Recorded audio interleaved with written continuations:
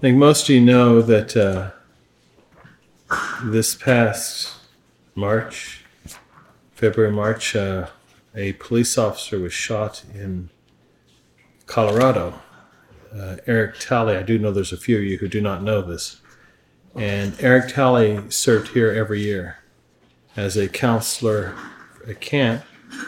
His father-in-law, is actually with us this year, as many years in past. But one of the young police officers here in the Cincinnati area wrote to the Boulder police and asked for some insignia of their police station and for Mr. Officer Talley. And he put it into a shadow box, which we have here. I wanted you to see it because many of you contributed towards the staff building, which is about to be complete within the next couple of weeks. I have very high hopes. And I have high hopes that you will take a tour of it with Father Jenkins on Saturday. I'll leave you this afternoon. But we are dedicating that building on Friday of Boys Camp, the first Friday of Boys Camp, to Officer Eric Talley. We're going to bless the building and enshrine this memorial to Officer Talley. He's a great friend. He was a very courageous man. He was a very good example for the boys here at the summer camp, and they liked him very much. Anyhow, my third conference is that God deserves to be loved above all things. Saint Teresa said that it was a great favor that God should call a soul to love him. And let us then, men, love him since we are called to this love. And let us love him as he deserves to be loved, which we never can, but as much as humanly possible, let us love the Lord. We read from the scriptures, thou shalt love the Lord thy God with all thy heart. Blessed or Venerable Louis de Ponte, I guess that's of the Bridge, Louis of the Bridge, he felt ashamed at saying to God, O Lord, I love thee above everything. Because when he said that, he would think, I love thee more than all the creatures, more than all the riches, more than all the honors, more than all earthly pleasures. It seemed to him, the reason why he was ashamed, it seemed to him in saying this, he was saying, oh Lord, I love thee more than straw. I love thee more than smoke. I love thee more than dust. Because there's such an infinite distance between things created and the Creator. God is satisfied that we should love him above all things. Therefore, at least let us say to the Lord, yes, Lord, I love thee more than the honors of the world.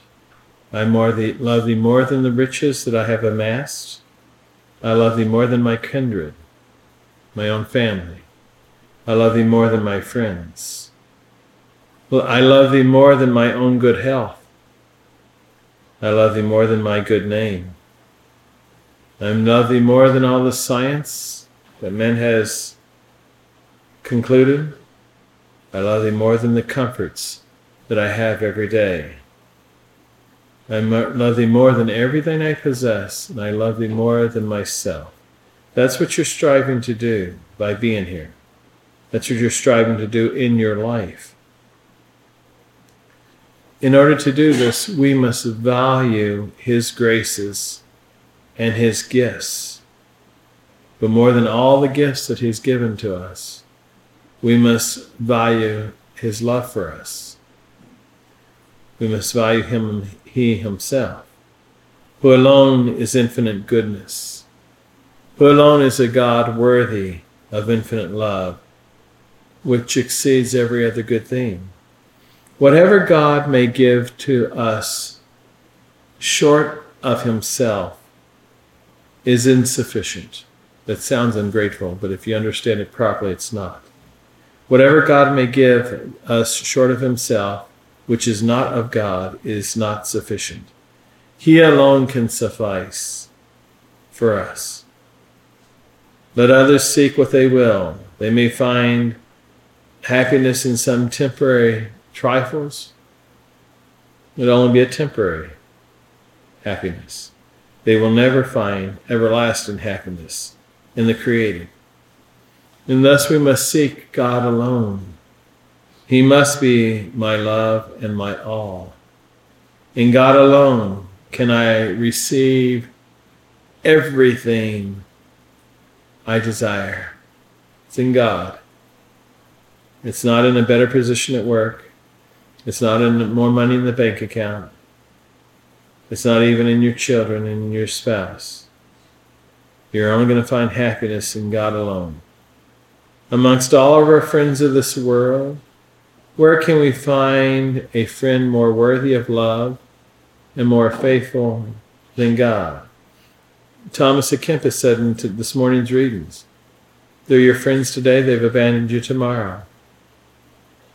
Friendship on this earth is fickle. Who has loved us more than God? And therefore we should pray every day, my dear men, O Lord, draw me after thee. For if thou dost not draw me after thee, I cannot come to thee. We can't even have a good thought without his help. Only after we have divested ourselves of any other affections will we seek God alone. We try to separate ourselves from the attachments of the worldly things. We make resolution after resolution to do this or that. But some mundane affection enters into our heart and draws us away from God. We ask God to separate us with his powerful hand and to make himself the sole object of our affections and of our thoughts. St. Augustine said that he who has God has everything, and he who has not God has nothing, even if he's the richest man in the world. He posits the question so often asked, what doth it profit a man that he possesses many treasures of gold and jewels if he lives apart from God? What does it profit a monarch to extend his dominions if he has not the grace of God? What does it profit a man of letters to understand many sciences and many languages if he knows not how to love his God? What does it profit a general to command an army if he lives a slave to the devil and far from God?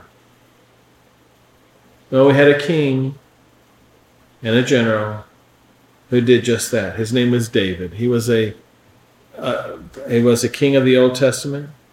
He fell into sin, as you well know, and he lived in the state of sin for a while. He would walk his gardens in the evening, peace and security around him. He would attend his sports, like many of you and your children, and all the other pleasures of his kingdom. But these creatures, he said, seemed to say to him, where is thy God? There's something missing here. Where is thy God? He could find no happiness in sin. He could find no happiness in sport. He could find no happiness in his garden without God.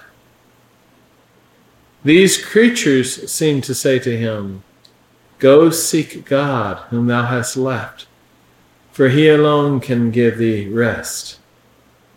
There is no rest in idleness. And thus David confessed that in the midst of all these delights, he found no peace. He mourned day and night, considering that he was without God.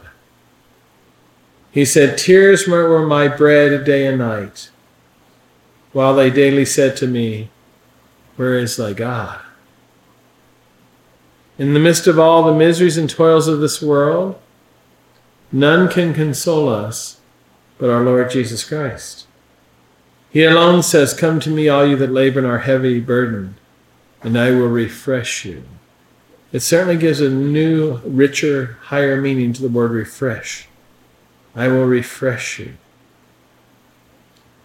One single tear shed for our sins by us, one cry my God, in reverence, uttered in love by a soul in the state of grace, is worth more than 1,000 festivals, is worth more than 1,000 plays, is worth more than 1,000 banquets, in giving contentment to the heart, in love with the world. The night cometh in which no man can work. And then Scripture encourages to work while it is day. That took on a new meaning for me when I was about 18, 17 years of age. I had a dear friend named Norm Cole. He was a Protestant minister who turned farmer. If any of you are farmers, you know you don't go baling hay at 10 o'clock at night. Well, he didn't know that, because all the dew starts to set in on the things, and the moisture builds up, and the bells will mold, and they will become very heavy, and the strings will be very loose. You'll hit yourself in the chin if you're not careful when you go to pick them up. He didn't know that. Okay? So it gave new definition to the term to me. The night cometh when no man can work. Let God alone then be our treasure.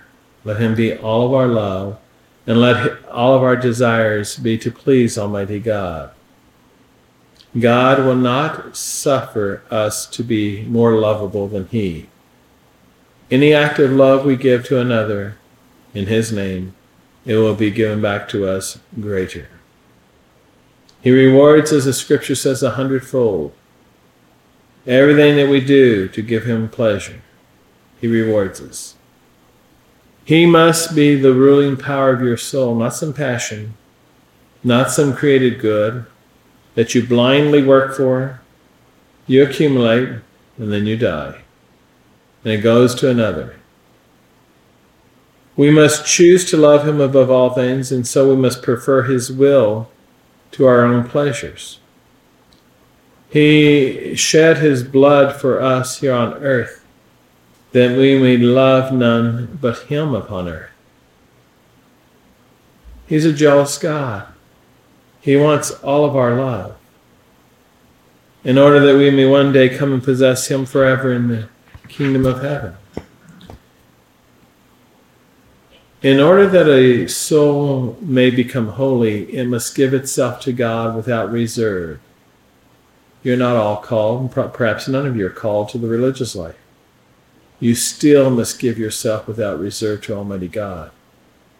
St. Philip Neri said that so much of our love as we fix upon creatures, we take away from God. And therefore our Savior is jealous of our hearts. As our Lord has loved us so abundantly, our Lord desires to reign alone in your heart. He doesn't want any companions in your heart, which may rob him of a portion of that love which is rightfully, wholly his, entirely his. And therefore it displeases him to see us attached to any affection, to things which are not of him and for him. Does he ask too much? Does our Savior ask too much after having given his blood and life, dying upon the cross for you and me? Does he not deserve to be loved by us with all of our hearts and without reserve? St. John of the Cross said that every attachment to creatures hinder us from belonging wholly to God. There are souls that are called by God to become saints. All souls are called by God to become saints. But that in coming to him with reserve and not giving him, God, their whole love, they retain some affection for earthly things. And they never will become holy. Not until we give up the attachment to the things of the world. Then we will become holy. I remember about 35 years ago, Archbishop Lefebvre giving us a conference in Ridgefield, Connecticut, based upon the talks of Venerable Lieberman, who was one of his teachers. And he said the reason why there are so few saints is because we all want to be attached to something here on earth. To desire to fly, but being held down by some attachment, they cannot fly. They remain fixed on earth. Dear men, we must therefore strip ourselves of everything. Every thread, says St. John, whether great or small, hinders the soul from flying to God. It might be alcohol. It might be impurity. It might be dishonesty. It can be a whole host of things. St. Gertrude and King David were two of the first adorers of the Sacred Heart of our Lord, even before this devotion was established by St. Margaret Mary. St. Gertrude once prayed to the Lord that he would teach her what he would have her do. St. Gertrude had a unique union with our Lord. Even in her childhood, she desired only to do what God wanted of her. That's why he said to another nun, God said to another nun, I desire dwelling in the heart of Gertrude. The Lord answered St. Gertrude, I desire nothing from thee, but a devoted heart. And thus did David pray, create in me a clean heart, O God. You're listening to the writings of Thomas à Kempis. You know he was up for canonization. And so when they exhumed his body from the grave, they found claw marks inside the casket. They had buried him alive. And so the process of canonization stopped. I have no doubt that he was a saint. The brilliance that he is exuding in his imitation of Christ. I have no doubt that the Church takes no chance in pronouncing canonization. Thomas à Kempis wrote, all for all. To gain all, we must give all. To possess God, we must leave all that is not of God. The soul can say to the Lord, my Jesus, I have left all for thee, now give me thyself wholly.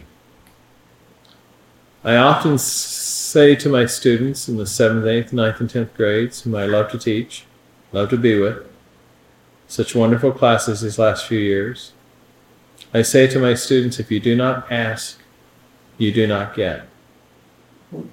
It was proposed to me last September, October, I believe, that we get a new residence for the older retreatants, for the sisters, and for the seminarians as they come for the camps. And I put into practice what I told the children. If you don't ask, you don't get. I sent out hundreds of letters to different traditional Catholics and benefactors and attendees and things. And due to yours and their generosity, we now have a new retreat building. Due to yours and their generosity. They always ask, Father, can we mark out one on the test? I usually let them sweat for a minute or two or three, and then I'll tell them, yes, you may, or no, you may not. If they've studied, I let them mark out one. If they have been lazy, then I don't let them do that. To attain holiness, we must not cease to ask, to beg God that he would fill us with his holy love.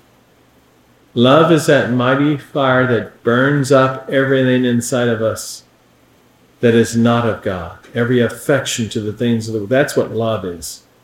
When you're totally consumed and your heart's like that burning bush on Mount Sinai. With my kids, I say Mount Tabor and see if any of them are awake to correct me.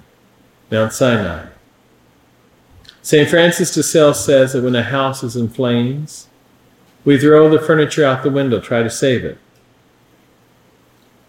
By which he meant that when a soul is inflamed and the divine love takes possession of it, that soul has no need of sermons. You're not there yet. That soul has no need of spiritual directors. You're not there yet, nor am I. To detach itself from the world. God himself, like a mighty fire, cleanses and purifies the heart and despoils it of everything that is unworthy of love. That's what the saints felt. Holy love is introduced in the Canticle of Canticles under the symbol of a wine cellar. We read in the book of the Canticle of Canticles, "The king brought me into his wine cellar. He created love with me. In this blessed cell, the souls that are brides of Christ become inebriated with the wine of holy love. They become drunk with the love of Jesus. They lose all sense of the things of the world. They admire God alone. In all things they seek God alone. In all things they speak only of God. In all things they desire to think only of God. And when they hear others speak of the riches, dignities, and pleasures of the world, they turn to our Lord, at least in their mind, and they say to him with a burning sigh, 'My God and my all.' For holy souls, God becomes their total joy. He is our total contentment. St. Teresa wrote, when speaking of the prayer of union with God, that this union consists in dying to all worldly things in order to possess nothing but God. I hope you have your pencils ready. That a soul may give itself to God entirely, three things are necessary. First is the avoidance of all defects. The avoidance of all defects, even the least, accompanied with conquest over every inordinate desire, such as an abstinence from observing such and such an object or sight or hearing or gossip fact, little juicy facts that we don't need to know and we shouldn't know. The abstinence from little pleasures of the senses, from certain witty or unnecessary conversations. The first is to avoid all defects. When you can say that you truly try to avoid all defects, then you can have confidence that you've gained a plenary indulgence when you go pray the 6 Our Fathers, Hail Marys, and Glory Bees for the poor souls. When you do something, read scripture 15 minutes a day for a month, then you can be confident you have a hatred of venial sin. That's one of the conditions necessary for gaining a plenary indulgence. If we like speaking like a sailor, if we like grabbing onto things that aren't ours and taking them with them, a little pencil at the office or a little pad of paper or whatever the case may be, a little calculator and things, then we never gain in plenary indulgence because we don't have a hatred of venial sin. The first, to avoid all defects. The second, amongst things which we have a choice, don't choose the good. Choose the best. Okay? Choose the best. You can always choose the best. You won't always succeed in performing the best, but you can always choose the best. Choose that which is most pleasing to God. Someone just asked me, isn't that a contradiction to don't let the better be the enemy of the good? It is not. If you can't achieve a better because of some physical restraint, money, time, energy, still do that which is good. Don't waver. The second is to choose the best in any choices.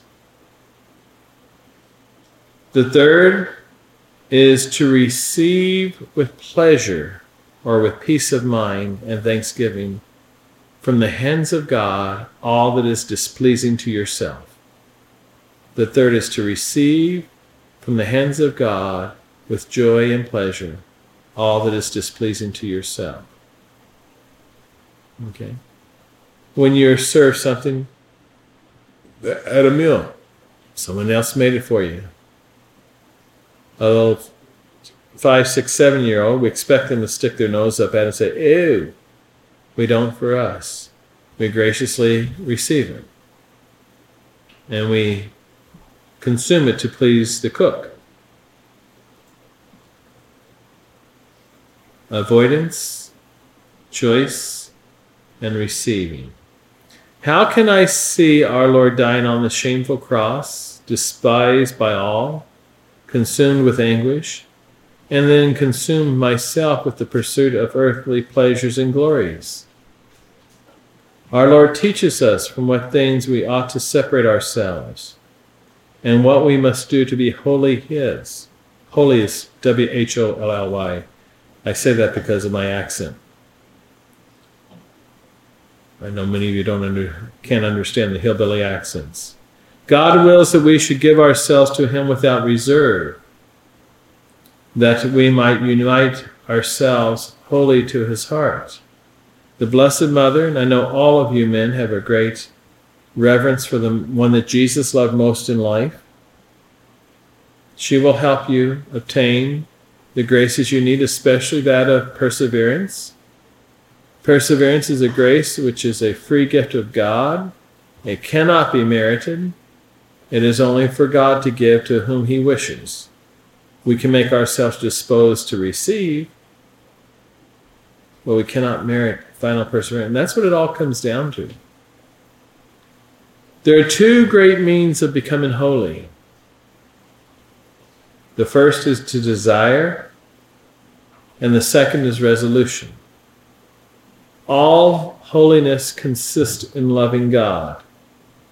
The love of God is that infinite treasure in which we gain the friendship of God.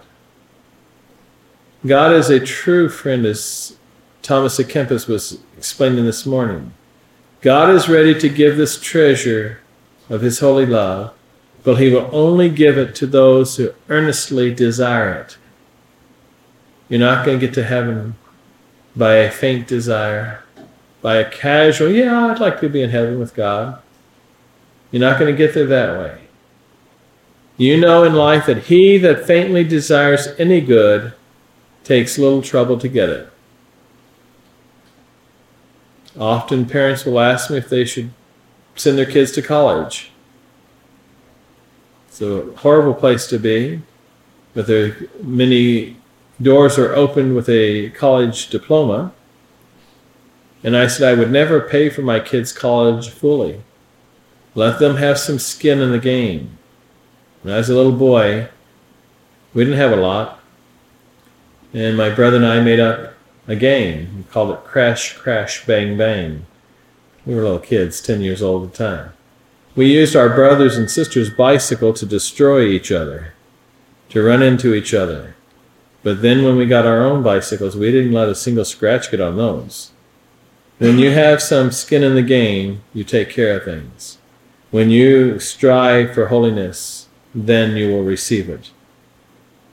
St. Lawrence Justinian said that an earnest desire lightens all toil, and gives us strength.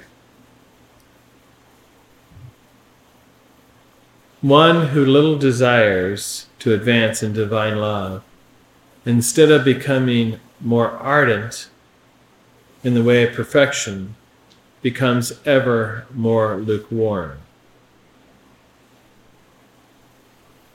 We gave a day of recollection to the high school students this month, and I said, if we are lukewarm, what are we? The boys whom I gave the conference to first, not a single one of them knew what the answer.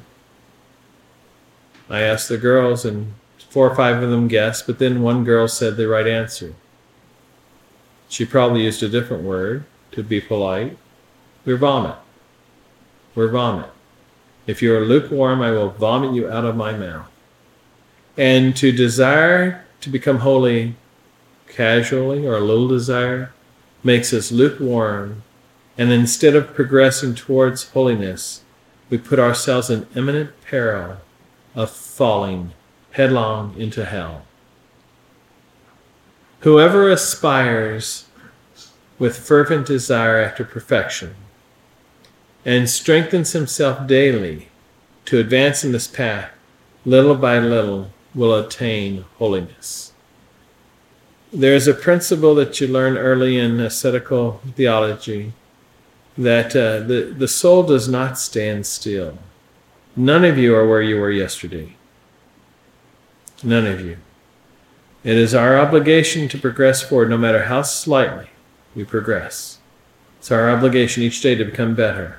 If we do not become better, we become worse. There's no sitting still.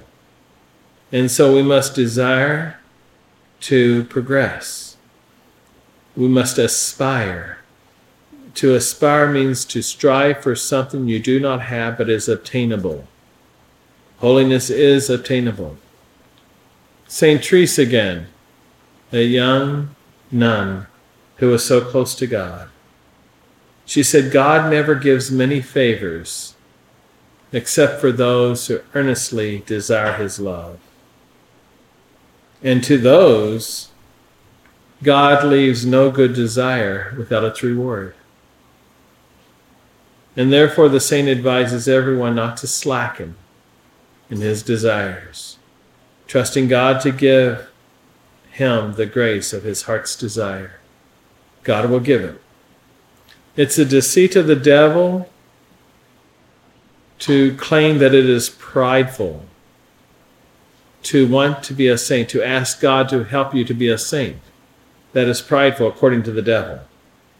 We must desire with a very great desire to attain a lofty degree of holiness, of divine love. Because when we do, all things are possible with him that strengthens us. If we do not find that we possess this great desire, ask for it. If you don't ask, you don't get. Ask for it. Ask for it. The very first time I asked for money as a priest, I remember it. I remember where I was. I remember who I was with. I remember the street name. There were some ladies, 3 or 4 ladies there. I had just gotten a call within the last 24 hours from a mother who couldn't afford to buy shoes for her kids, and they were worn out. I'm new in this business then. So I go up to the ladies, how generous do you ladies feel today? And they say, what do you mean? I said, oh, there's someone that needs some shoes. Every one of those ladies reached into their pockets, and before the next 10 minutes were up, we had enough money to buy those kids shoes. If you don't ask, you don't get. Our Lord wants you to ask, because he wants to give. If you do not have a great desire to save your soul, ask for it. If you do not have relish going into church and being on your knees in front of our blessed Lord and our Lord in the Blessed Sacrament, ask for that relish. You do so when you eat. Your hot dog tastes a little plain. You ask for some relish or some ketchup or some mustard or whatever you put on them. Good desires must be accompanied by a determined spirit to strengthen ourselves in the attainment of the desired good. Many desire perfection, don't you all? But don't take the means to gain it. They want to accomplish great works of penance and prayer. They want to endure martyrdom. But such desires for them are mere fantasies. Instead of benefiting them, they do them great harm, thinking, oh, I'm going to be a martyr someday. Pray that you have the courage to be a martyr someday. Ask God to give you that grace. These are the desires which slay the slothful men, inefficacious desires of holiness. These are the ones which slay the giants, so to speak. Such a person feeding himself upon these fruitless desires pays no attention to his defects, pays no attention to his mortifications, the mortification of his appetites, pays no attention to patience and suffering contempt and cross. These are key, my dear men, to pay attention to your defects, to make your examination of conscience each night if you can. It only takes a few minutes to practice mortification. Does the shower always have to be boiling hot when you take it? Does the food always have to have It's ketchup and mustard and hot sauce? Do you always have to become impatient at the little crosses sent your way? He would do great things which are incompatible with his present condition, and therefore his imperfections increase. In every time of diversity, he is agitated. Every infirmity makes him impatient, and thus he lives imperfect, and he dies imperfect. If you truly want to become a saint, here's 6 more suggestions for you. Resolve to avoid every venial sin, no matter how slight. Secondly, detach yourselves from earthly things. Don't wait until the last weeks of your life, last months of your life, to detach yourself.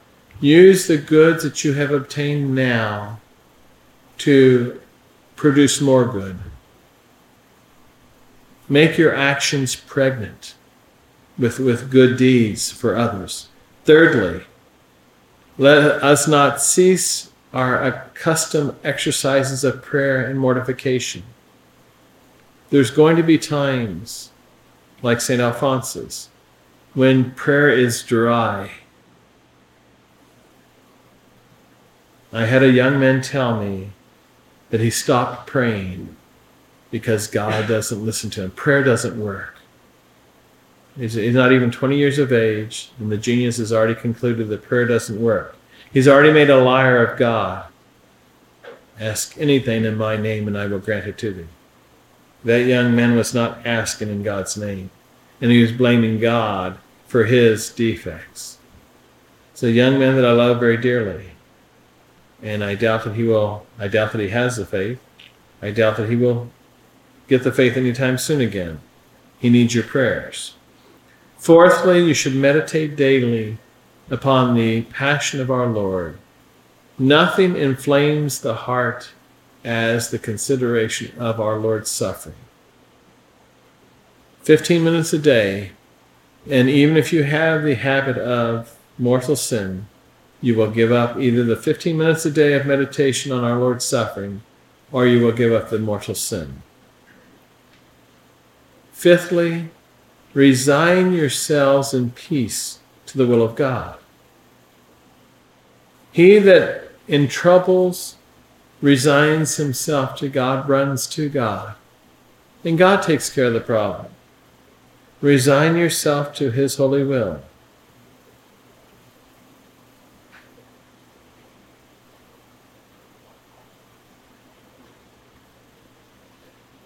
A few years ago, we had tornadoes around here that stayed on the ground and destroyed businesses. I observed the owner of one business. He didn't get upset. He didn't blame God. He accepted it as the will of God, perhaps for his own purification, perhaps for his purging sin from his own life. Lastly, let us continually beg God for the gift of his holy love. You don't ask, you don't get. So I tell the kids, usually a boy raises his hand as soon as I start to pass out the test. I tell the little boys, you don't ask, you don't get. You don't bother me when you ask these questions. I'd do the same if I were you. St. Therese tells us that the devil has no dread of the irresolute soul, one that can't resolve to avoid sin. The devil has no dread of that person. He's not much worried about that person. As long as that soul is irresolute, he won't go anywhere. On the contrary, he who resolves to give himself truly to God will overcome even what seems impossible. A resolved individual will conquer everything. –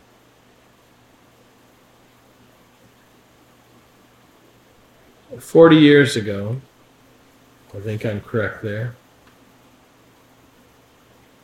39 years ago, Father Jenkins came to Cincinnati at the request of Bishop Kelly to take over the school. There was a very conservative Novus Ordo nun is Sister Monica. Sister Monica developed a phonics program which we used in our school, which is used all over the country. She told one of our parishioners that that school will succeed because of the determination of that priest. She's speaking of Father Jenkins. And she was very correct. You have to be determined and resolved. Even if you're by yourself, if you're doing what is right, you're doing what is pleasing to God, don't look for allies. As Thomas à Kempis said, today they're there, tomorrow they're gone. Don't look for allies. Do it yourself. God will be your ally. Let us redeem the time that remains to us and give it all to God. All time that is not given to God is lost. I was in one of my sister's houses 10 years ago. And I'm a big collector of religious pictures, paintings. She had a painting of nature. A lake is in their kitchen. Nice picture. And I told her that's wasted wall space. She should have a religious picture. I was joking with her. But I said it's wasted wall space. A friend of mine from New York called me up 3 or 4 months ago and asked me, does God abandon us? Can God abandon us? He had heard that God will not abandon us. God would never abandon us. Well, that's conditional, my dear friends, whether he will abandon us or not. He will abandon us if we turn our backs on him. Council of Trent says that. 6th session, I don't know what chapter, will abandon us. He abandons the soul that chooses to drive him from their souls. God can't force you by his own will. He doesn't force us. He gave us free will to choose him. So he can abandon us, and he will abandon us unless we choose him, unless we accept from him the grace of life, sanctifying grace in our souls. Once again, resolve to commit not even the slightest venial sin. Give yourself to God without reserve. Choose that which is most pleasing to God. Don't wait for tomorrow to do what you can do today. Tomorrow never comes. And pray daily to increase your love for God. With love, everything can be done and nothing is impossible. To gain everything, that's what you're asking. That's why you're here. That's why I'm here. To gain everything, we must give everything to God. We have lived for so many years on earth, and what little progress we've made. We have progressed in our faults, in our self-love, in our sins. 30 years ago, I had a young man come to me. He said, Father, I have become the person that I always hated. He wanted to go to confession. He did go to confession, made a good confession. But he said before that, I have become the person that I've always hated. He developed sinful habits. He knew they were wrong. He knew they were displeasing to our Lord. But the good thing is, he knew how to get out of those habits. He knew how to get out of that bondage of Satan by a good confession. If we make no progress, we shall live this life even unto death. We won't change. There's not going to be some glorious awakening the day we die. The last few minutes we're gasping for breath. Our whole body is riddled with pain. We can't even get a breath into our lungs. Our lungs are burning. Is that the time that we're going to turn to God? That's not when love begins. Love begins here and now, right now. While we're on this earth, while we're healthy, while we can do, this is when love must begin. Not when there's no other choice between we either love God or go to hell. That's not love. We must truly love our Lord and leave all to please him. Our Lord has poured out his blood.